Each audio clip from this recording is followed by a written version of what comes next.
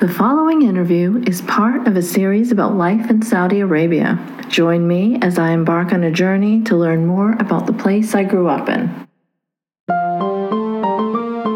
Make sure that that program doesn't contain controversial subjects and you're not impolite to people. No, definitely not, Dad. You know me. I'm never, ever controversial or impolite. Yeah. Okay. Welcome to Conversations with your lovable, never pisses anyone off, never been banned from Facebook or YouTube, never been sabotaged or censored for politely expressing a difference of opinion, ex-Muslim host Aina, keeping it non-controversial.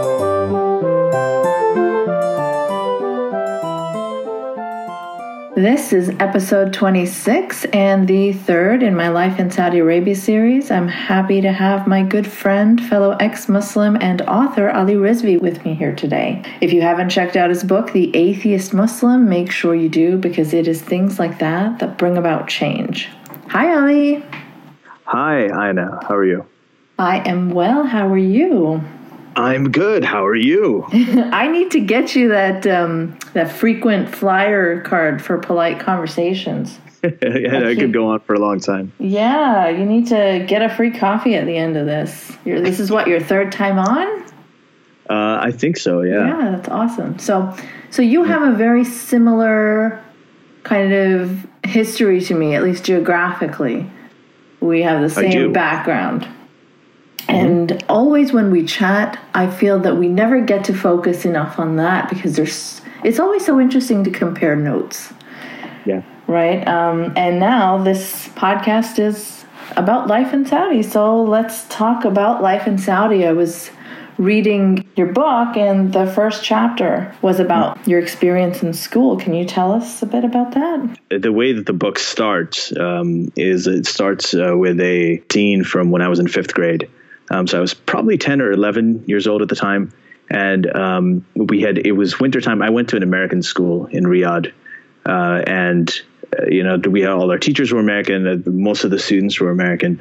So we used to make snowflakes and elves and things like that out of paper, just like you do during Christmas time here. Mm-hmm. Our teacher asked us to make paper snowflakes. And, you fold up a piece of paper, you cut into it.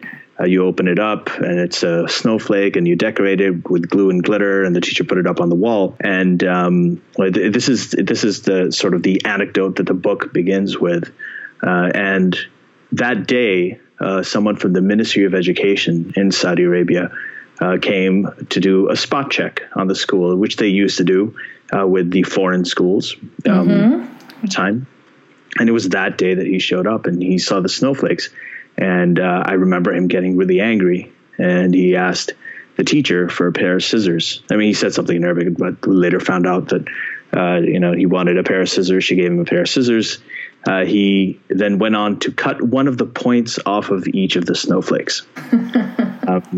There was just something about that. And it was pretty surreal because, it was a class of like 20, 10, 11-year-olds, just looking at this guy who's just absolutely furious seeing paper snowflakes and then goes ahead and cuts a point off of each one of them and then leaves.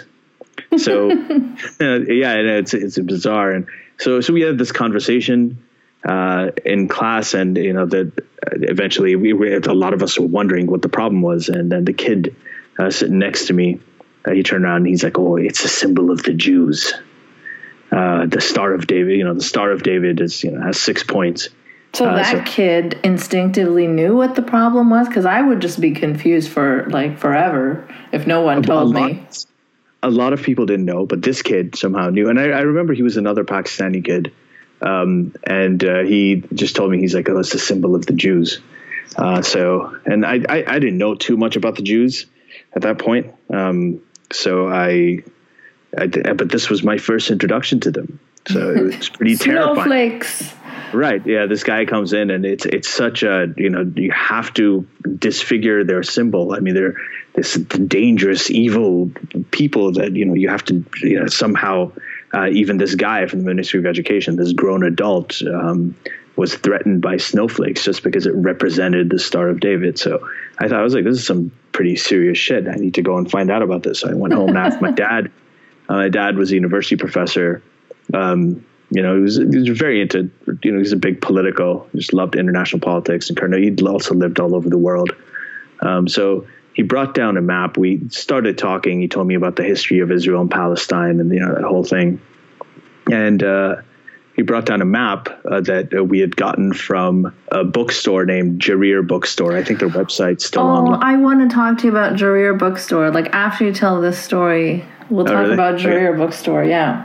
I used to love that place. Me too. I loved that place. So it was in, sort of downtown Riyadh in a place called Olaya, a region, the part of the city called Olaya, and there was a mall called the Al Akaria Mall. And that's where one of the biggest branches of the Jarir Bookstore was. And we had gotten this map from there, a while ago. And he brought it down and he tried to point out Israel. And I noticed that it wasn't even it wasn't even on the map. I mean, it wasn't like on TV. What they used to do is they just used to show it as part of Palestine. They never really showed Israel. They didn't recognize it. But in this map, it wasn't even that. It was just part of the Mediterranean. It was a little notch sticking into the land. So I don't know who specifically designed that map, but it was literally wiped off the map. So we had, that's one of the experiences I had. And then I go on to talk about, just generally, obviously my dad was a rational person. He told me that it's not, this is just how the Saudis think. But, there's lots of, I was going to school with people from, 80 different countries. And so, it was, I had to know that all of these people, they all have their own sort of history. They all have their own values, different cultures. And we understood that. I mean, that was normal for me growing up, just having friends from all kinds of different countries, speaking all kinds of different languages. I mean, I grew up in that environment. So it was a very alien idea for me to actually take, one group of people and hate them purely on the basis of, what family they were born into, and it was, that was one of the experiences that was really interesting. And then I go on to talk about how that came back to me later on in life when I was in Canada. But then, that's for that, I guess you got to read the book. Buy the book. Yeah, because that could go on forever. I'd have to read the whole book here. So. Yeah, but so the things that struck me about that is both the similarities and the differences in our experience. So you grew up in Riyadh, right? Right. I grew up in Jeddah, which is like the more liberal of the two, I suppose. Yeah. Obviously not liberal if you put it in a Western scale, but on a Saudi scale, it's definitely liberal. Definitely more than Riyadh, absolutely. Yeah. So we didn't have, you talked about calling Christmas, what was it, Snowflake Day and holiday? No. Christmas, it was winter holiday, winter break. Okay. So the winter recital. So everything had to do with pretty much winter. We didn't have any. I mean, you weren't allowed to have crosses or Jesus or the Nativity or any of that stuff. Yeah. But we had. The guy used to dress up as Santa Claus and come to school and the Santa Claus, elves, reindeer, all of the other stuff. Those other myths. Those were okay. Well, so in my school, it was officially very secular. The education was secular, but nobody really had a problem calling it Christmas. We did call it winter holiday, but officially on the newsletters and stuff that went home, it was winter holiday.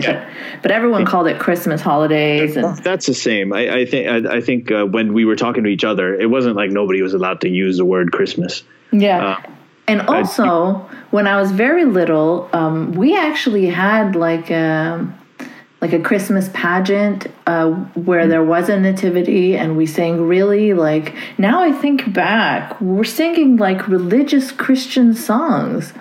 And, I think I was dressed as one of the wise men, and my mom had to go find one of those long tunic type things for me to wear. So it's strange, like how in Saudi we had that. No, we didn't have anything like that unless it was done very unofficially. But yeah, just to clarify, what I was talking about is the official position. If there was anything that came out of the school that was written, if they were inviting the parents to the recital, it would be winter recital. The break would be winter break. Mm-hmm. But among each other, yeah, everybody used to talk about Christmas. Mm-hmm. Used to talk about within the school in person. Yeah. They did. It was kind of. I remember another incident. I mean, this isn't in the book.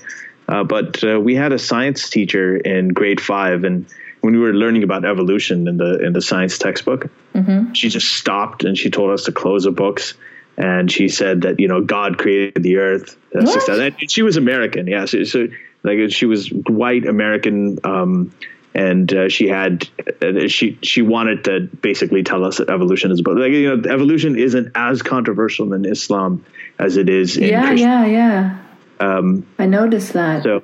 So she told us all this stuff about how the Earth is 6,000 years old, and then she had us read through the book again, and then every time it said, somehow this happened, or anytime it explained how things got started, and how life got started, or anything like that, she just point out every part. That sounds really wrong. I mean. Yeah. She wasn't bound by the First Amendment. She wasn't what? Sorry. She wasn't bound by the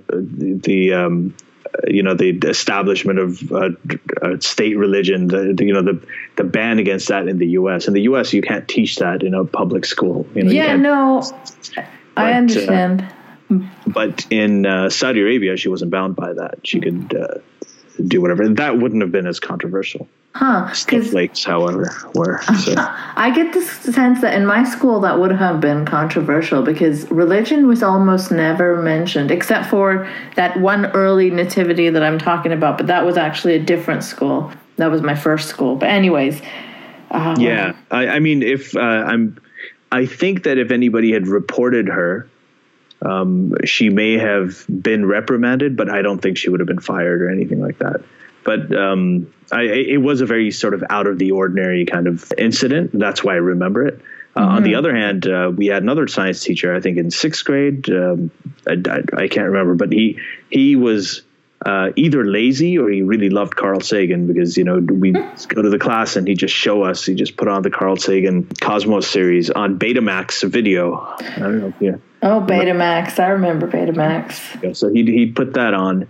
And then I loved that. That was amazing. And then, the Carl Sagan stuff, it's not like it is now where you can go home and check it out on YouTube or anything. Yeah. That was my only access to it was in school. Mm-hmm. You couldn't really get it anywhere else, videotapes of it. But like I just remember watching that and just keeping it in my memory for a very long time. Cool. So it was that as well. And it was an interesting experience. When I think like you said, I think I heard your episode with Moody that you did. I listened to it this morning. And so, yeah, I heard it with the very first episode with the first Moody. Yeah. And, she's a total hero. I mean, she's like brilliant, articulate. And I was listening to that and you were talking about interaction with the Saudis. And that was pretty much the same for us, is that we were kept segregated from the Saudis. And, we had our own private schools. We had our own compounds. I, interestingly, lived on a Saudi compound. What? So I was not a Saudi compound, but it was an international compound that had a lot of Saudi people on it. Saudis were allowed to live in your compound? That's very rare. Well, my father used to be a professor at the King Saud University in Riyadh. So he actually worked he was one of the people who was called in to teach them. He was a professor of urban planning. And all of his students were Saudi males. It was a Saudi university. So the families of all of the professors and anybody else who worked at the university used to live in the King Saud University compound. And right? So we had matawas on our compound. We had, our swimming pool, our rec center, the swimming pool had male timings and female timings and, all of that stuff. My even going out of the house, I mean, not even in the local areas, even going out of the house, my mom, my sister would have to wear the abaya. In the compound? In the compound, yeah. Oh, that sucks. That wow, that's very different from our compound. Yeah. What compound, what company, or you don't have to say the company. Yeah, no, I can't say that. But what, you can't even say what compound you were at then. No, I can't tell you. But, yeah, that's fine. But you can't, I know you can't say it on the air. I can't say it on the air. I'm not as brave as you. But I'll just to explain to whoever's listening, the way that Saudi Arabia worked is they suddenly got really, really rich in the 70s, because of oil, and there was OPEC, and they had a lot of people who were essentially Bedouins, and they weren't very educated. Suddenly they had all this money, they wanted to develop the country, and they didn't know what to do. So they had to hire foreign expertise because nobody within Saudi Arabia was qualified. So they got everybody from oil engineers to, telecom. I think Phillips Ericsson was there. Bell Canada was there. All of the Bell Canada, the Canadian kids from the Bell Canada compound used to come to our school too. They also used to go to the American school. So they brought in all of these people, all this foreign expertise to kind of, build the country. But they didn't want them mixing with Saudi locals. So they set up these compounds where all of you weren't allowed to own land in Saudi Arabia. You couldn't own your own land. So your employer had to provide housing. So if your father or mother, actually usually father, worked for Phillips Ericsson, then you'd be at the Phillips Ericsson compound. Yeah. And that's where, and while you were there, inside that compound, the Saudi rules didn't really apply. Exactly. So it was very different. Once you stepped out of the compound, you had to comply with the local Saudi rules. You had to wear the abaya. You had to, women couldn't drive and so on. Well, women usually wouldn't drive inside the compounds either. They did in ours in the early days. So things started changing in our compound. Like when I was younger, there was a bar, there was a theater, there was a Christmas parade. There was a club, all kinds of stuff. Women used to bathe topless at the pool. But then I think somehow they started to allow Saudis to live in. And then it was like one family and another family. And they started to object. And just throughout the years, we saw it deteriorate. Just life deteriorated. Well, it changed. One of the things that happened is as they started building up. So as I mentioned, my dad, the university he used to teach in, it was only Saudi males allowed in that university. So, my school, the American school, used to go up until 9th grade. And I think the maximum any English school or any other kind of foreign school could go up to was 12th grade. After that, all foreign kids had to go overseas and go to boarding school. That's what happened with me too. Because what they wanted to do was that the reason that they got in all of these foreign professors and foreign professionals is to be able to train the Saudis, and specifically the Saudi males, even though there was a section for the women as well that was separate and had much less funding.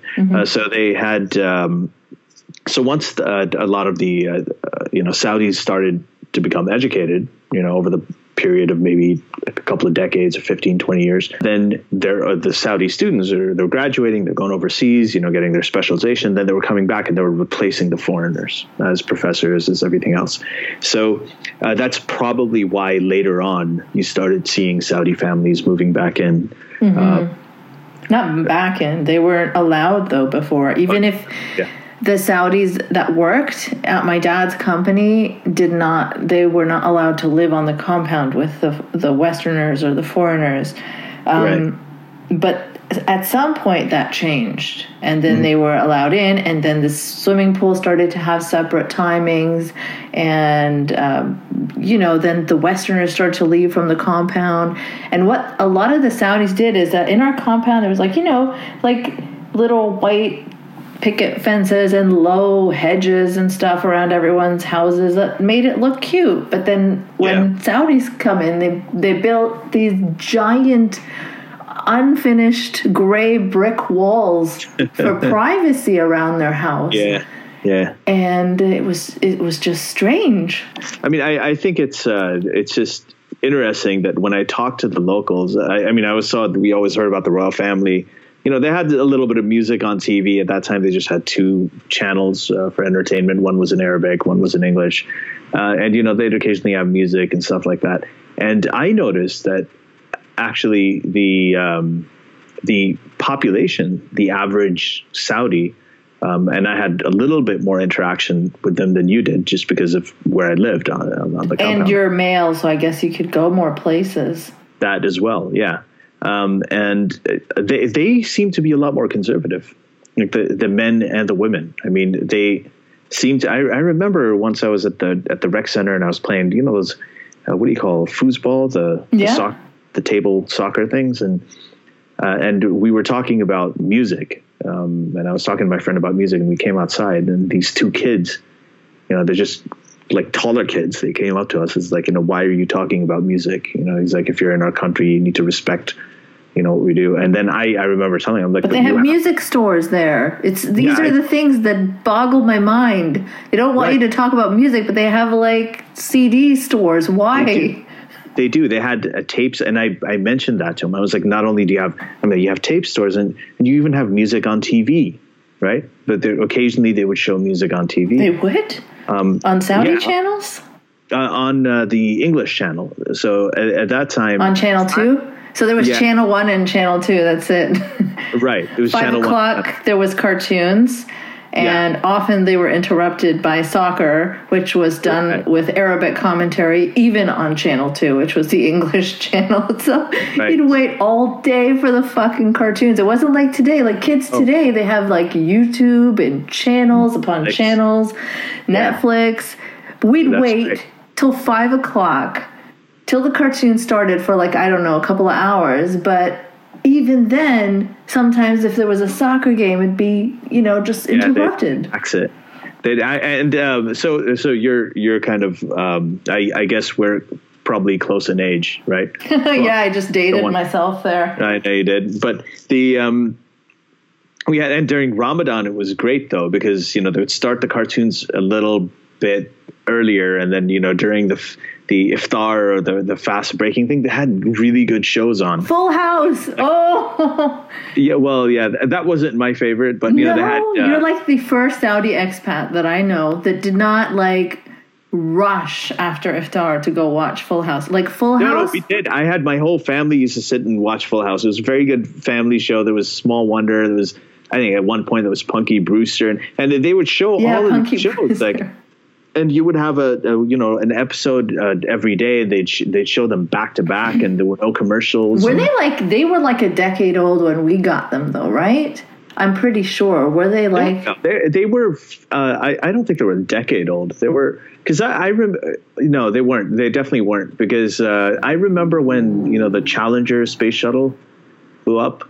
So I just read this thing. I'm 41 years old, right? So I'm younger than you, Ali. Okay, of course you. I mean, like, I don't even know why you need to say that.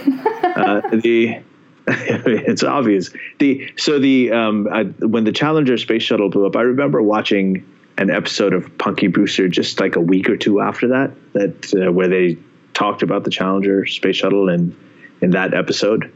Okay, I was really young and did not notice any current events in any of the shows. So, when it comes to politics, I don't remember anything about those shows, but I just remember that Ramadan is associated with Full House for sure. Right. Yeah, it is. Ramadan. When you think of Ramadan, you think of Full House. Right. That's just like a Saudi tradition. And if you were a kid, like you're just starting to fast and you're starting to feel grown up, and then I remember that. The very few times that I actually did fast, I was starting to like pray, I guess. It didn't last very long, but you'd rush through the sunset, the Maghrib prayer, because you did not want to miss Full House. So like you're just like not even caring what you're saying, because Full House Oh, we always made it. For us, it was tougher because we're Shia, right? My family was a Shia family, and our iftar is 10 minutes after yours. I think it's the Sunnis do it right at sunset, and the Shias do it after the sun has gone. Oh, I didn't know that. Like that. Yeah, so it's a full 10 minutes afterwards. So we almost always made it on time. But it was, we had to watch everybody else eat for. That sucks.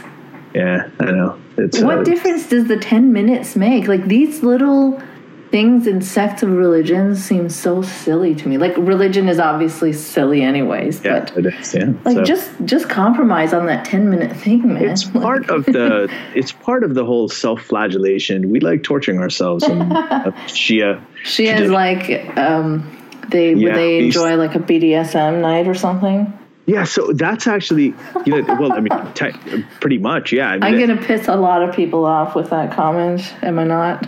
For the first time in your life, I know you're going to piss somebody off. I know, I don't know what that feels like. The one interesting thing, I guess, another place where our experiences would diverge would be the Shia thing, because the Shia are pretty much considered heretics. Yeah. By the Sunni, the Wahhabi and the Salafi orthodoxy there. So we had to do all of our. I talk about this in a lot of detail in the book. We used to do this thing called the majalis, majalis is plural. Yeah. And during the Islamic month of Muharram, 1400 years ago, Muhammad's grandson Hussein was killed in battle. And the Shia still mourn that every year. So when you have seen, if you've seen any pictures online on Ashura of people in Iraq cutting themselves with knives and bleeding and beating themselves, that is part of that self-flagellation tradition that happens on Ashura for Shia Muslims. Mm-hmm. So up there we couldn't do it, and most people don't really do the knives and the blood, obviously. So we used to basically have we used to have tapes of recorded like majlis, again, Betamax. We used to play it on a television set, and they used to clear out the floor, put sheets on it. Everybody would just sit down and listen. And, someone always had the remote control in case there was a raid, because, the Saudis would raid this stuff to see if there are any Shia practicing. Wow. And so you could quickly switch the channel, and you could just pretend it's a party. Right, you can just pretend it's a get together and a dinner party, that kind of shit. Yeah, see, that stuff I have no idea about. I guess that's the Sunni privilege, right? Yeah, you had the Sunni privilege. Yeah, though my family's like not Wahhabi at all, and they're very like Sufi. So there's a split in my family too between the people that got really influenced by life in Saudi, and they think this silly old school stuff from our family about being Sufi and spiritual and into music and shit is all so stupid, and we need to turn to the purer Saudi ways. So that battle's always ongoing, but that's... I think that happened. That's probably something that a lot of Sunni Pakistani families or Indian families, people who go there, when you're Sunni and Saudi Arabia is mostly Sunni. They probably look at it, a lot of them, as a pure form of Sunniism, and they start aspiring to it. Whereas with Shia, the Shia families, when we'd go there, we would know that these guys are different. Yeah. So we wouldn't want to become more and more conservative. Right. And that's why, Shias in Saudi Arabia tend to be a little bit more liberal, a little bit more progressive than the Sunnis do. That's another sort of interesting thing, because the way that Shias pray is with their arms open. So anytime if we went to the mosque, you'd be outed. Yeah. So another thing for listeners who don't know, the weekend over there is Thursday and Friday, because Friday is the holy day in Islam. That's right. So Wednesday was our it's a weekend. It's Wednesday. That was like the Friday over here. Right. Exactly. So. We used to so Friday, we'd usually be outside, my brothers and I and my friends and stuff would be outside playing and riding our bikes and doing whatever. And then if the adhan went off, that's a prayer call for Jummah prayers, you have to go to the mosque. if you're walking around, that whoever was walking, any guy walking on the street would tell you to go to the mosque. Like in the compound too? Yeah, because you got to remember, like most of the people in my compound were Saudis. Right. Yeah. Like us and a few other foreign professors and their families. The majority of people lived at the compound. Yeah, like shops close. Like there's some serious pressure put on people to go to the mosque. Like the shops close. I remember like going shopping outside the compound, and you get there and the fucking prayer call goes off, and all the shops shutters close, and then you have to wait for a goddamn hour. Yeah. before they open again. So that was really inconvenient. It is, because, especially if you're in the middle of a meal or, something like that. I mean, there were some places that would actually let you stay during prayer time. Yeah. Unofficially. I remember that. But it's just, you have to time everything according to that. To the prayers, yeah. Even now, though, I have some more conservative relatives. You're like, okay, so they invite you over. They're like, you're like, what time? And they're like, oh, well, after Isha. And we're like, well, what in the fuck is that? Like, we don't fucking know. Yeah. Give us a time. Yeah. It's, it was weird. And, but, it's all that I knew. To me, that was normal. And I grew up there. And I think that, being in the American school was, like, going there, that was a whole different world. And then being part of my family, which is like a Pakistani family, and all my parents' friends who were from all over the place, even their, mainly Pakistani and Indian friends.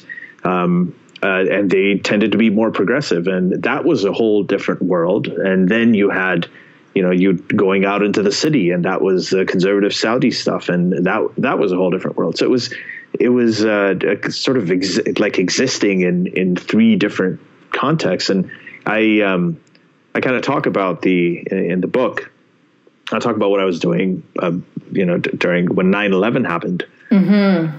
Yeah, I read that part.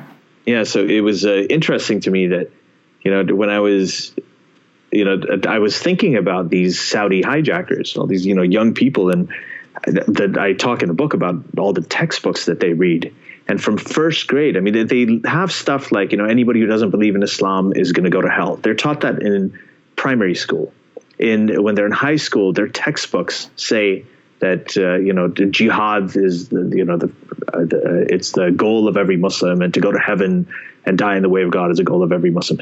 So, I mean, these are things that they're not only taught in school, they're actually made to memorize some of these. Yeah, this sounds horrifying. Right. And these things that I'm quoting to you, and that I talk about it again in more detail in the book, these are actually from the Reform textbooks after the U.S. put pressure on Saudi. Right. Yeah, I remember you mentioning that. So this is them improving it and making it more right. Making it less hateful. Right. And I just think that, when I, that one spot check that he did, the snowflake thing, that terrified me so much as a kid. That guy, the Ministry of Education guy, he's actually writing the books, and he is drafting the curriculum for what kids there read. And they grow up with this stuff every single day. They're programmed to hate infidels. And that when you live there and you see that around you, it really, it hits you. It makes you wonder, because I put myself in that situation, and I guess I'm skipping this one part in the book where I talk about years later after that whole snowflake incident, when I met the first person I had ever met from Israel who I knew was Jewish.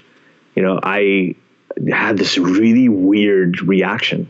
It was almost like a fear, and my body tensed up like a fight or flight reaction. And it was completely unconscious. I knew it was completely irrational. I was very annoyed with myself. I even started thinking weird things like, but I love Woody Allen movies, and Einstein was a great scientist. I was telling myself all these stupid things just to prevent that break, and it was so involuntary. And if I could have that kind of reaction, then what could someone have who's grown up just like learning hate? Yeah. Right. So for someone for whom every day is like that day I had with the snowflakes, what is, what's going through their minds? Mm-hmm. And I thought of that when I saw these hijackers who went in, because I mean, Saudi Arabia having grievances against the U.S. I know the U.S. has propped them up, and there's a lot of human rights abuses that they've committed against their own people, like the imprisoning women and everything. But at the same time, they're also super, super rich. They had one of the top 20 per capita GDPs in the world. At that time, they had pretty much unconditional U.S. support. And contrary to what a lot of people think, the public in Saudi Arabia is actually a lot more conservative than the government. Saudi Arabia is not really one of those countries, and with the exception of really brave people like Moody, most of the people that we interacted with that were Saudi were actually they didn't like the fact that their royal family was so liberal. They didn't like the fact that there was music on TV. They didn't like like I told you that incident. The guy was telling me not to talk about music, and I told him, I was like, you have tape stores, and they didn't like that. A lot of the local Saudis did not like that stuff. So they actually felt Saudi Arabia was like way too liberal for them. They thought that the monarchy was way too liberal, and it wasn't true. And again, well, I mean, I've heard, right? So the monarchy itself is like un-Islamic, right? Because it's supposed to be a caliphate or whatever. Like they erase any mention of anything to do with monarchy just so that you don't think about it, or whatever their objective is. They muted like the word royal and king and prince in cartoons. So yeah. And I think that there probably are changes now with the internet and with people being exposed to other ideas, social media and everything. But at the time, I was actually surprised by this, that I actually did find that the majority of Saudi people, local Saudi people that I interacted with on that compound, living there for, I don't know, close to a decade, the girls and the boys, they just seem to be a lot more conservative. Wow, that's not something I was aware of, but that makes sense. Yeah. So, and it is strange. I mean, I think you've talked about this a lot, how, there are a lot of women themselves who want to put their daughters in burqas. Yeah. And there are a lot of, in Egypt, there's interviews all over YouTube of women who want to, circumcise their own daughters. Like FGM, it's something that they defend.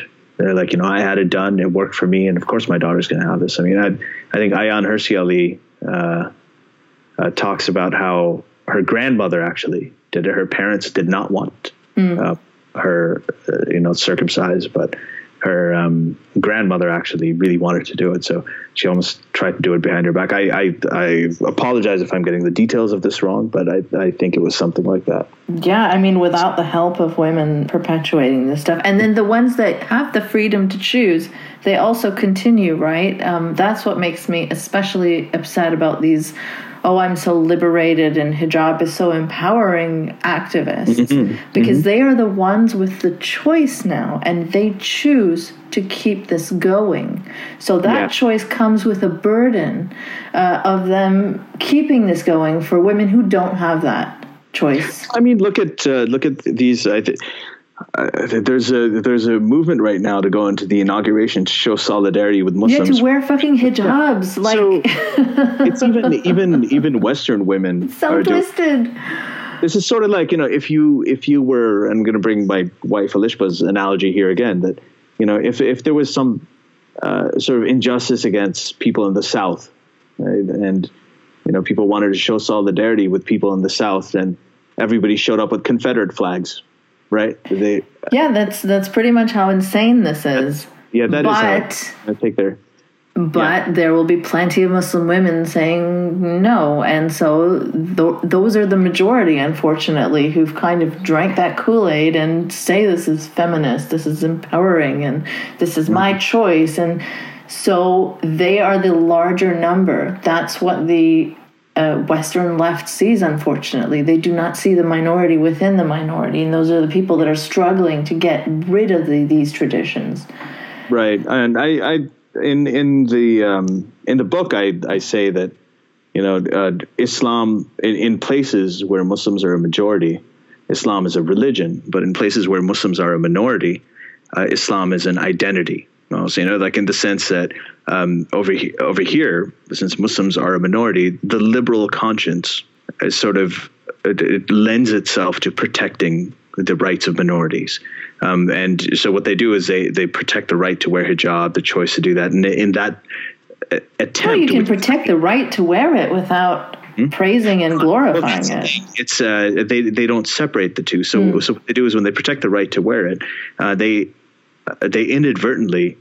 they say that there's women over here who choose to wear it as a symbol of their identity, but that same hijab in a place where Muslims are a majority is used to is forced onto women by their husbands and their fathers and the government and all this, and they don't realize that. I think it was I heard Don Lemon talk about this, a CNN anchor, where he was talking about conservatives and liberals, and he was saying that it was interesting to him that a lot of black people, and he's a black gay man, is that the black people vote Democrat, and the Democrats are pretty much associated with the black demographic. When you support people out of your well-intentioned, you have these well-intentioned liberal ideals, and you support a minority like Muslims, but their views are very conservative. If you look at their views, you can pretty much line them up with conservative parties and conservative politics.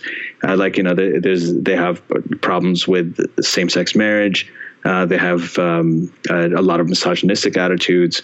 Their religion itself has, it has this stuff codified in it. Well, that's like the Muslim Trump voter that I interviewed a while ago, Saba Ahmed. She was actually pretty honest, and it was refreshing because a lot of people who voted Trump, I find, are just making a lot of strange excuses. But she was like, well, no, I don't like abortions, and I believe in traditional family values. So I was like, okay, well, at least you're telling the truth, and that's why you're going with...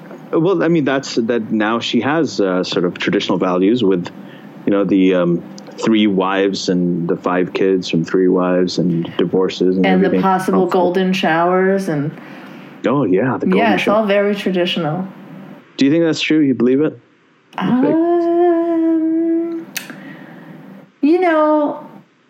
It's very funny, and that's really what matters. I don't know. I talked with Dan Savage about this a bit. You know how he talks about him being a germaphobe, so that somehow proves that it's not true?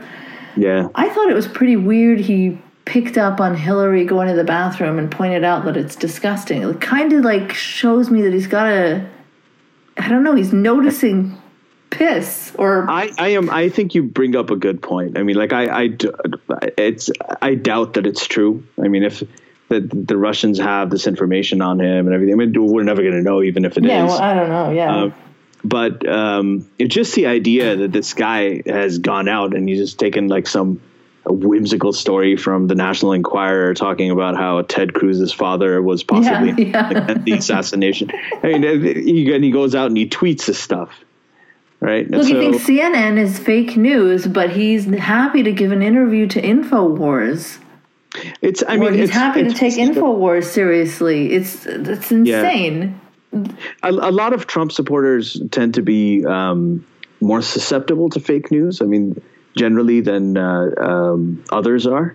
So I guess I don't know if that's an opportunity. I'm certainly not going to take it, but. There's it could get really, the whole fake news thing is a huge problem. Yeah, it's a huge problem. It's definitely a huge problem. I have a friend, and I guess what I was going to say was that he thinks that the Democrats should start using fake news against the people who fall for them, because they tend to fall for it so easily. So they should just seed all of this other fake news. Well, did you see that guy who fed the Prison Planet, Paul Joseph Watson dude, a fake story about BuzzFeed and CNN trying to release something 24 hours before, 48 hours before, and all the guy did was just direct message this guy this InfoWars guy, and say, I work for NBC, I can't say more, and here's the scoop. And the guy just like printed it. Yeah. And then he sent a picture of this direct message to BuzzFeed, and then they published it. And so... Yeah, like I think that I have a lot of... it's been amazing, the stuff I've seen. I've seen people post stuff from Press TV. Press TV is Iranian state-owned television. That is like the Iranian theocracies. That's Khamenei's own channel that he runs. And Press TV, it's an English channel. It's kind of like Russia Today, which is pretty much like Putin. Putin owns that. So, people are posting stories from this stuff. And there's Trump supporters posting stories from Press TV. And I always respond with this one Press TV article that is my favorite by far, is when the Haiti earthquake happened, they blamed it on U.S. military exercises. Like the U.S. military caused the Haiti earthquake. What?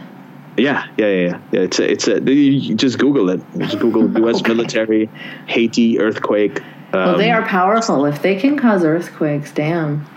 I know. So it's there's all of these stories and people just put them up all over the place, and it's amazing. I actually have a lot of trust in the mainstream media. I think this whole thing of mainstream media becoming first of all, it's not a monolith. And it's also not comparable to like these crazy sources that you're mentioning and InfoWars. Like, people who try to equate the two, like, there's fake news everywhere from all sides. It's just ridiculous. You can't make that comparison. You can't. And I've written for CNN.com. Fake news. Fake news. And I was saying stuff that is actually, even for stuff that's really obvious, they were rigorous about having me provide sources. So, like I sourced the article pretty well, but I mentioned somewhere that they still amputate limbs for theft. Yeah. And they wanted a source for that. And they didn't just want any source, that they wanted something that was credible. So, they went back and forth, and they're very rigorous, even their op-eds, to make sure that there's no sort of factual inaccuracy. And I've been through that process. I think that people who've seen... how can we trust you? I mean, you write for a fake news place, so... I'm also a Zionist agent. Well, yeah, that and a stealth Islamist, or else you're not doing it right. Well, the Mossad and the CIA, at least they pay you. Huffington Post doesn't. So that's the... I'm still waiting for my checks. I know, we would be so rich. Yeah. If we had the that. Islamophobia industry, hasn't paid me anything. Hasn't. I wanted to say, just getting back to Saudi Arabia and this whole Islamophobia thing, and the way that people are there versus here, and the Western left especially, is that Raif Badawi is a hero for everybody right now. He's in prison, and for those who are not familiar, he's a blogger. And he is pro-secular and pro-liberal, and he started a website called Saudi Liberals, something to that effect. And they threw him in jail, and they sentenced him to 1,000 lashes for insulting Islam and for starting a liberal website. He's still in prison, and he has written a book called 1,000 Lashes, where a lot of his writings and the stuff that got him into trouble has been translated. It's a fantastic book that everybody should read. And he has a lot of supporters in the West, who want him out of prison for free, and he's got supporters that are conservative, that are liberal, everything. The problem is, if he does come here and he says the same things, he'd be called an Islamophobe. Yeah. Well, the man got lashed for this stuff. Like, how can anyone with a straight face call him an Islamophobe and protect this, It's the same ideas, like the stuff that he does, the criticisms he puts forth. If he was living in somewhere like in the U.S. or in Canada or in the U.K. or one of these places, they would call him an Islamophobe because he has the same. So that's what's interesting about this stuff. That if you are a liberal in a Muslim majority countries, and you are fighting for liberal and secular values, right? And you're essentially fighting against your Islamist government, and the Sharia is their constitution, and so on. So you're actually criticizing the religion, the same religion that Muslim minorities in Western countries are given protection for by Western liberals. So that dichotomy is really interesting to me, and it's unfortunate too.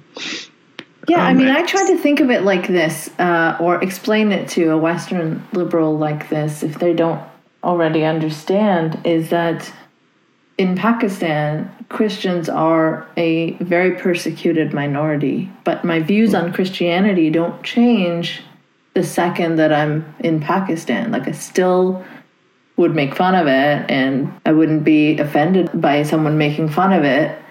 You can tell when someone's goal is to be anti the minority. So in Pakistan, if like a religious Muslim came and said, whoa, Christianity is so fucked up and so violent, and so you can tell the difference between someone just saying, well, this belief is nonsense because it doesn't make sense, and well, let's target this minority, right? You can see that with people who hate Muslims too, and those who only want to focus on Islam. Like, to the extent that if I ever in like 10 days tweet one thing about Christianity, it's like, well, but what about Islam? Like, I put up a picture of my Christmas tree, and some dude was like, well, isn't that convenient that you can mock Christianity, but you'd get a death sentence for it if you tried to... You're talking about Twitter, right? Yeah, not real life. No, but if you were hanging out with people like Robert Spencer, who called me a left fascist today, left-wing fascist, I imagine that's what you'd get. Like, well, but what about Islam? You always get that thrown in your face. I just don't hang out with those people in real life. That's going to happen all the time because, Twitter is like this one...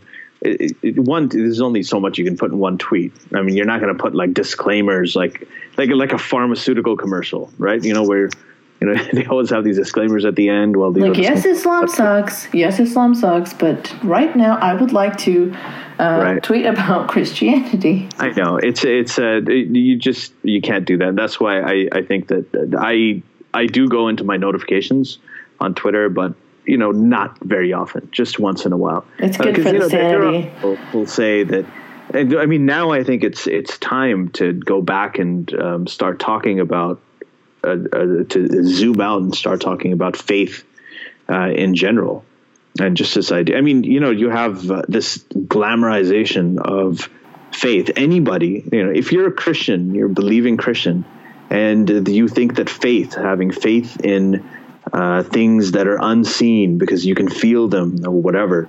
If you can fall for that, if you can actually believe as an educated adult that virgins gave birth and this guy was resurrected and he was nailed to a cross and that there was a talking snake, and if you can believe all of that stuff, why would you not believe Alex Jones? Why would you not believe all these other conspiracies? This stuff is related. It's not about and when you glamorize faith as a virtue, when you glamorize believing things without evidence as a virtue, you're actually inadvertently supporting the exact same argument that jihadists make. They believe something because they just believe it. So faith itself is toxic. Believing stuff without evidence is toxic, and we need to go back to that conversation, and that includes Christianity. I mean, people talk about evolution. Well, not believing in evolution isn't going to kill anybody. Well, yes, it is. If you completely take evolution out of the school system, and you have people going and doing science degrees and going to medical school, not understanding how evolution works, there's entire phenomena that work according to like antimicrobial resistance. Yeah. Since so many antibiotics are useless now is because bacteria evolve that just terrifies me so much. if you don't understand these processes, I mean, we do right now. People don't think of it as such a big deal because since before penicillin, I mean, pneumonia was now heart disease is the biggest killer. At that point, pneumonia was right at the top. Yeah, pneumonia and these infections were the biggest issue. But these are like specific things in faith that you're talking about, right?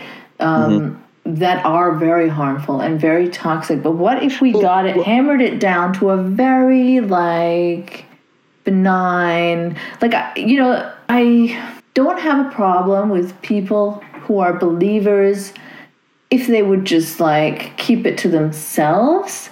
Like some people are on a mission to deconvert everyone. Right. I don't think that's a realistic mission.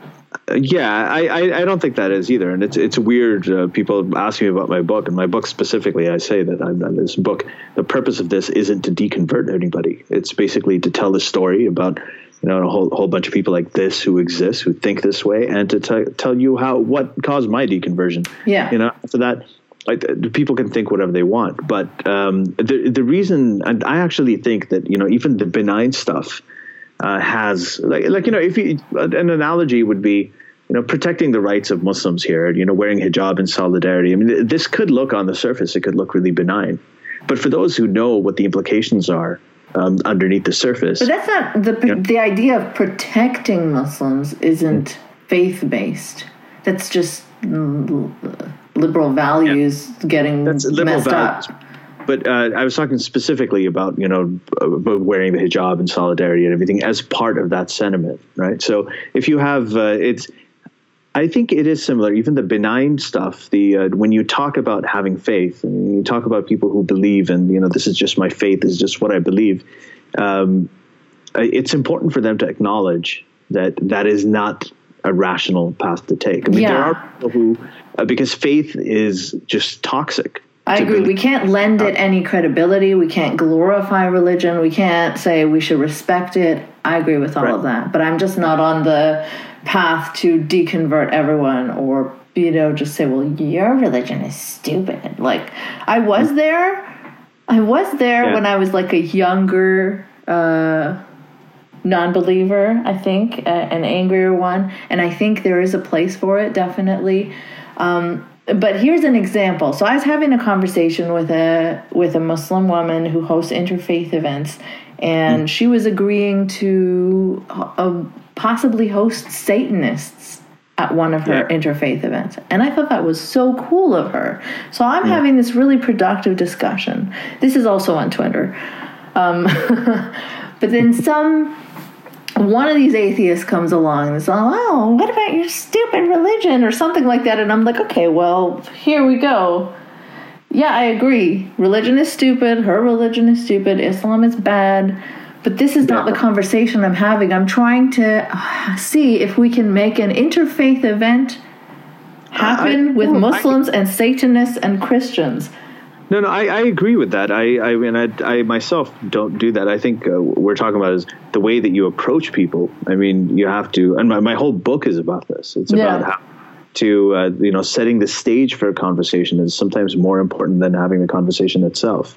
That's one thing. It's one thing to go up and say, well, your religion is stupid, and it's, even if it's true. But it's another to just talk about the idea of faith in general. Say that, if you have, just talk about how irrational it is. Yeah, I think that absolutely. I'm on board with that because there's already way too much respect given to religion. But yes, there's a time, a place, and a way to do it.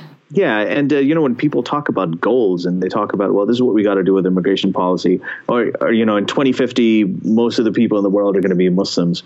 Every ex-Muslim I know has Muslim parents. So, it's just this idea that just because, there's a demographic, they're going to breed and their kids are going to be the exact same way. Yeah.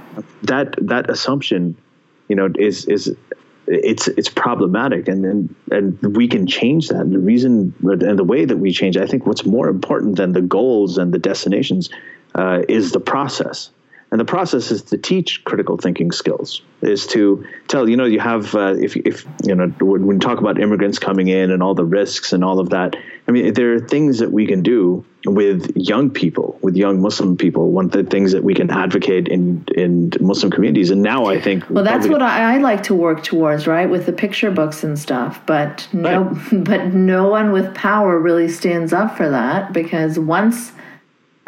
it's exposed as being Islamophobic, then that's just it. No school board, no teacher, no one really wants to touch it with a 10-foot pole.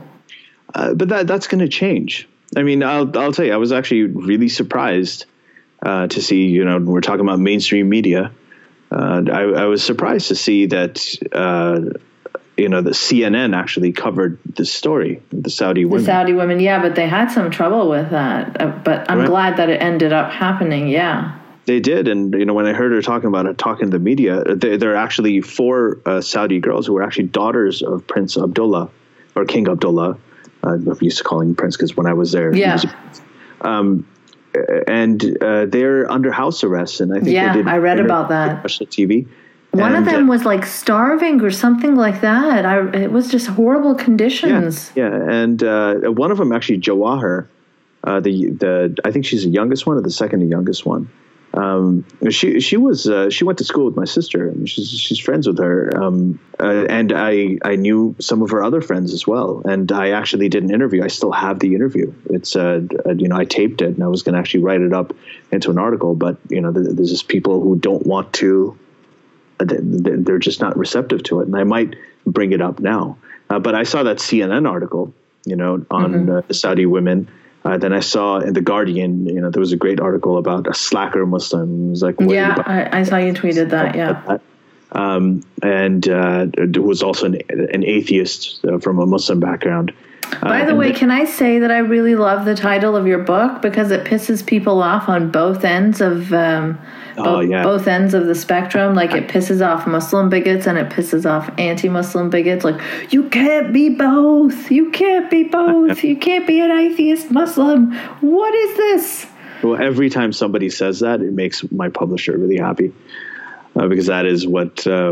That's what they want to do with the title. They want to have that they want to drive that reaction. But I was going to say the same thing that I was actually going to talk about the book is that this last week, the New York Times reviewed the book. Mm-hmm. And the reviewer was Kareem Abdul-Jabbar. Which is so cool. Right. And he's Muslim. He's a practicing Muslim. He's a practicing Muslim. If someone had told me that he was reviewing it before, I would not have expected a good review. But I could not have even imagined like the kind of review he gave the book, and he really loved the book, and he's a believing Muslim, and that made me think. I'm like, there is something happening. I mean, this is not the kind of thing that you would see in the New York Times or CNN or the Guardian, bringing out these stories of people who are ex-Muslims. But it's happening. Here's the thing. I think when I was reading your book, I could sense, like, throughout whatever I read, was that it was coming from a place of compassion, not hate. Mm-hmm. And you have to earn the trust of people that you want to impact. So having that really hateful approach towards Muslims, which I see a lot of people... even some with legitimate grievances that, so many of them are so ultra-conservative and so ultra-orthodox, how can I relate? And they're homophobic, and then they start, quoting the Pew polls at me, and I get it. But you're never going to change. This is just going to increase polarization, this attitude. I think that you nailed it. The way a running theme through the book is the separation of Islamic ideology from Muslim identity. Mm-hmm. And what I have found personally, and I think when I saw the Kareem Abdul-Jabbar review, I actually saw that work. Yeah. What I consciously tried to do in the book is lock down the connection on identity. So you talk to people, you're like, hey, these are my experiences growing up as a Muslim. I saw these, all this stuff that happened. I saw in Saudi Arabia. I understand why they are this way. I grew up with these traditions. I still value them. These are the things I still take part in. And like I'm like you. We've been together. Remember when we did this? Remember the Ramadan TV shows? Remember all these things that we connect. And then once you form that connection, and that the person is, you've locked that connection. Well, you're humanizing it. Yeah, then once you have done that, then you build and you start talking about the ideas. Yeah. When you do, that's when people are more receptive. Because now they're not taking it as a personal attack. They're not taking it as an attack on their identity. They're separating the ideas from the identity because you've already locked down the connection with the identity. So they know that you're not attacking that because you have the same thing. This is a very complicated way of saying that, once you find things that you have in common as people, then it makes it a lot easier to debate ideas. And that's what I tried to do in the book. And I see that it's working. And that's why I think it's going to get a better reception from Muslims, which is what is needed. Like that, which is amazing to me, because I pulled no punches when it came to skewering the religion, the actual faith. That's great. I ripped it apart. I mean, there's a chapter in it called "The Quran: Misinterpretation, Misunderstanding, and Metaphor." That's the title of the chapter, where I actually go with some of the most, I guess, popular verses, and I've completely skewered them. But once you lock down the Muslim, the identity aspect, once you have the term Muslim in the title, suddenly even that is something that the progressive Muslims like Kareem Abdul-Jabbar were receptive to. I'm still kind of figuring it out. I don't understand it. And he's not the only one. I mean, there are other Muslims, some of my mom's friends, they've been receptive to it. It's fascinating to me how that's happening, how the fact that you can actually communicate these super blasphemous ideas and have believing Muslims be receptive to them. So as far as the title is just basically a play on the fact that people can't shake the Muslim label. There are millions and millions of atheists living in the Muslim world. And this is documented by polls, including a Gallup poll that showed that at least 1 million people in Saudi Arabia, 5% of the population, considers themselves confirmed atheists. So, there's millions of them, but their governments won't let them shake the Muslim label. And now, people like Trump with his Muslim bans and everything, he's lumping them all into one category. And that's actually making more people want to use it in retaliation, right? And that's what the far right does with the hijab as well. It kind of makes martyrs of conservative Muslims, and then they get propped up. So, and then people like you and me are stuck in the middle of the left and the right, screwed as always. Yep. But yeah, so let's talk about Saudi Arabia again before you run off into the night. Yes, that's what I do at night. Is I run off into the night. I just wanted to right now. Yeah, the atheist Muslim man flying around with a cape. Right, with my guthra. Oh, that's right, your thobe.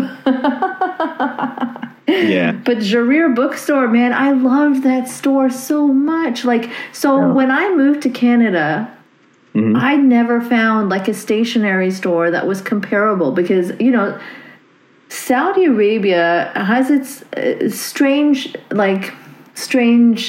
luxuries as well, right? Like in the middle of this horrible theocracy, there are some things that are just... Yeah. Yeah. Like a little haven. It was an oasis. Yeah, so it was like an art store, a stationery store, a bookstore, but it was like, I don't know what it was like in Riyadh, but in Jeddah it was 3 stories high. You could get like a shopping cart, and it had like, these fancy gold wrought iron staircases. Everything was so ornate, like overdone, like Donald Trump style. The Trump Tower. Golden staircases, golden showers. No, okay, let's go. And you know what's funny? Speaking of golden things, this whole anti-America sentiment that you hear about coming from Saudi, right? But the adopting of like American brand names is something that always struck me as so strange, because even in the holiest of places, where a Westerner is not allowed to set foot, the first thing you would see when driving into Mecca, and we went quite frequently only because we lived like 45 minutes away, and all our relatives would come and visit us and ask us to take them. So hooray, I got to do a lot of mini pilgrimages. But yeah, always you'd see, before anything else, is the golden arches of McDonald's in the distance. And then you see the mosque. When I was younger, actually, there was no McDonald's and no Coca-Cola. Oh, and that was a Jewish conspiracy. I remember that. Yeah, McDonald's and Coca-Cola were owned by Jews, so they didn't have that. That was the rumor, at least. I don't even know if that's true. I remember hearing that, and then one day we got Coca-Cola, and I remember the first time I actually went to the U.S. and it was on vacation. Went to Disney World. So my dad took us all. I was 12 years old. And when I came here, because I used to go to an American school, and they all used to talk about McDonald's. Oh, wait till you have McDonald's best. And I was a kid, and I just wanted to have McDonald's. And I remember, because that's the one thing we didn't have there. There was no Coke. It was all Pepsi or Bebzi. Bebzi, yeah. Say that there's no P in Arabic, right? It's Bebzi. I want to bark my car, things like that. So I have a theory that the original name of Saudi Arabia was actually Saudi Arabia, and because there's T, it'd be Saudi Arabia. Yeah. Oh man. Anyway. I don't know whether to laugh at or cry at that, but you can laugh. It's okay. It doesn't. Okay. Yeah. I feel so bad for like liberal Saudis, right? Because that's the one country that everyone tends to generalize and make fun of and say it's so barbaric. But I'm sure there's like a handful of people that are there that are like, I am not like that. Please don't group me in. No, I mean they know. I think I know. But I feel bad for them. You're right. They can't shake it. And this is what I was. I mean, this is you guys can, like, the listeners can go and Google this. It's a Wynn Gallup poll that actually shows that the 5% of Saudis consider themselves confirmed atheists. And I was wondering about this because, there's all these on Saudi TV. There was a recent clip on Kuwaiti TV where TV anchors are really worried about this wave of atheism that's spread throughout so I was actually really stunned to see that result. And, 19% of Saudis in the same poll said that they were non-religious. They described themselves as non-religious. Well, that's really hopeful. That's really great if that's... And imagine how many more are just too scared to think or say. So. Yeah. But for perspective, in Italy, that number of non-religious is 15%, which is less than Saudi Arabia. And in the U.S., the number of confirmed atheists is also 5%, which is equal to Saudi Arabia. It's the same percentage. I don't know. That just doesn't sound right to me. You know what? When I saw the poll, it's a recent poll, it didn't sound right to me either. But then I look at all of the mail that I'm getting. People send me pictures. I've got this guy sent me a picture of 2 copies of my book that he smuggled into Saudi Arabia. I saw that for the compound library or something. Right. And these are the people who publicly tweet. I have gotten pictures from people who just send them to my inbox. Mm-hmm. And I've heard from them, especially a lot of like LGBT Saudis. And, I hear from them a lot. It's there's another story I was about to get into about this guy who just emailed me just last week. But I realized if I talk about it, I might give away some of his personal details or identities. So I won't get into that right now, I think, until I figure out a way to tell it without comments. Yeah, but loads and loads and loads of messages. And I was wondering, they were increasing over the last 7 or 8 years since I've been writing. And it completely, and I was thinking, that this is all of this stuff. There's got to be, the numbers are so high. This is my anecdotal experience, but it seems like there's something happening. But now when I'm looking at it more and more, it seems like this is real. And it makes sense. You've got the internet, you've got these people looking at... Yeah, that's going to change everything, I think. Even though they can't access a lot of sites, just having Twitter and Facebook gives you access to a lot of different perspectives, which we didn't really have in Saudi. So that's... And there was this guy who translated... the God Delusion. Right, I heard about that. To Arabic, and just in Saudi Arabia, you got 10 million downloads. You got to be brave to download that in Saudi. Right. That's awesome. It is. It's so. I am probably. People do ask me if I'm optimistic, and I tend to be more optimistic, but I'm cautiously optimistic. But I do see a change. My reference. Yeah, I see it. We've seen it happen, before our eyes, even, right? From when the internet did not exist and from now, Yeah, and my reference point is a Salman Rushdie case. When when I look at things now and everyone's like, oh, things are getting worse, everything's really tough for non-believers and this and that. And I look back at the Salman Rushdie days, and by no means is life suddenly rosy for ex-Muslims or for non-believers. But we've come a huge way, a long way from the Salman Rushdie days. Really, there's been a lot of progress, and I'm seeing it, like, especially now as the numbers grow. There are even factions within ex-Muslims. Like, there's the sort of the super liberal ones, the sort of conservative ones. There's like the Shia ex-Muslims and the Sunni ex-Muslims. It's all kinds of crazy shit. Like, I mean, you know about this. I mean, you guys, you've seen this stuff online. And I'm happy to be kind of outside of the ex-Muslim politics. Yeah, but the fact is, I mean, usually when you have a movement that grows to a large extent, becomes really, really big in size, then you start getting factions. That's actually a symptom. It's an encouraging thing that this is something that's gotten big enough, and there's enough people out there and talking amongst each other that they have different views. That's actually such a good way to put it, Ali, because some of it has been bothering me. So I see like a lot of ex-Muslims kind of leading way right, way to the right. Yeah. And I understand that that's really alluring and it's kind of easier, and the right is so welcoming of people who just don't like Islam. And the left is really not. So why would you stick around? So I get it. It's a lot of anger. There's the right is very, very good at mobilizing anger. Yeah, and there are a lot of people who may not have had experiences like you and me. It also depends on how badly you've been treated under the religion, right? If you've been really badly abused by it and really, really affected by it, then I can see the need to lash out in anger.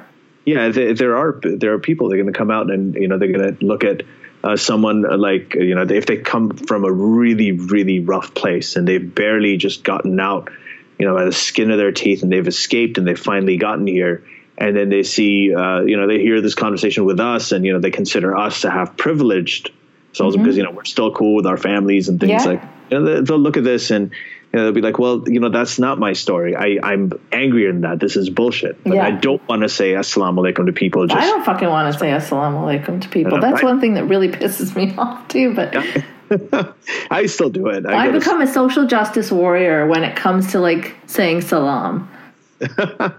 Yeah. That's what I'm trying to say is that's your story. That's your experience. You're also a woman. I'm a man. Like there's your experience, even in a liberal sort of progressive family, is going to be a lot different than what I had. Because, as I may have like ideological differences, I'm probably okay with going out and saying assalamu alaikum to when I go into, a Pakistani grocery store or whatever. Yeah. I may be okay with it. But, for you, because, you're a woman, your experience, even though we had sort of similar family backgrounds and stuff, was very different. My sister and I, we lived in the same family, have totally different experiences. From living in Saudi Arabia, there are things that I could do that she couldn't. Yeah, it's pretty much everything. So, like even within that, there's many differences people have, and that experience sort of informs what they align with. So, and the problem is, the unfortunate thing is the right now, like your people like Robert Spencer and I think I want absolutely nothing to do with him.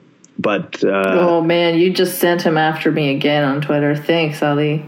I'm sorry. Or maybe it's a symptom when people are coming after you. It's a symptom that you're getting through. Mm-hmm. If you're getting through, and you're right there are people who have been doing this stuff for years, and they've been in the public eye for years. And they're sitting there and taking the time to respond to every little thing you're saying. That means that you have enough influence. No, they're just randomly attacking me when I'm not saying things to them. Like he just came at me a month later. Even more that you're getting through. That means you have people, you have influential people that you've had on your podcast. You've had these conversations. Remember the Nick Cohen episode? You had him on. That was an excellent conversation. You had Sam Harris on. That was an excellent conversation. People seeing this. And, there are people that are appreciating what you're doing. Right. They are listening to you. Your message is getting through. So, and this is what it is. What I was going to say was that, the right so far, the only people who actually had some sort of avenue for these people coming in who were very angry, the left needed this alternative. You're part of that. That differs from them. You're kind of encroaching on their territory, and it's working. Yes. Because it's working, you're getting these people who attack you, and that happens. I mean, it happens to me all the time too. I just don't. I don't have that. I just can't go into my notifications often. I can't do it. Like it just it's way too time consuming, and the world I've seen outside Twitter is it's so much better. And it's more significant. It's more representative. I mean, Twitter is a very, very different animal.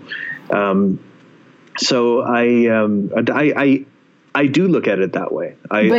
So I've talked to ex-Muslims sitting in Pakistan who are like, I have to pretend to be Muslim this Ramadan and I cannot eat, and I'm here terrified that they'll find me out, so I'm praying, and I understand how painful. I mean, I can't even fully understand, because in my family it's always been I go to my parents and tell them, well, this is bullshit, and then they get a little bit annoyed at me, and then we argue a bit, and then that's it, whatever. But I have never known that kind of fear of my own family, so I'm very privileged in that regard. But then I see them, they're like, well, Tommy Robinson is a hero. Tommy Robinson, don't let any more Muslims in. And I'm like, you're the one that wants to get out of there. That includes you. So we'll agree on Tommy Robinson. I don't understand the appeal. I don't think he's consistent.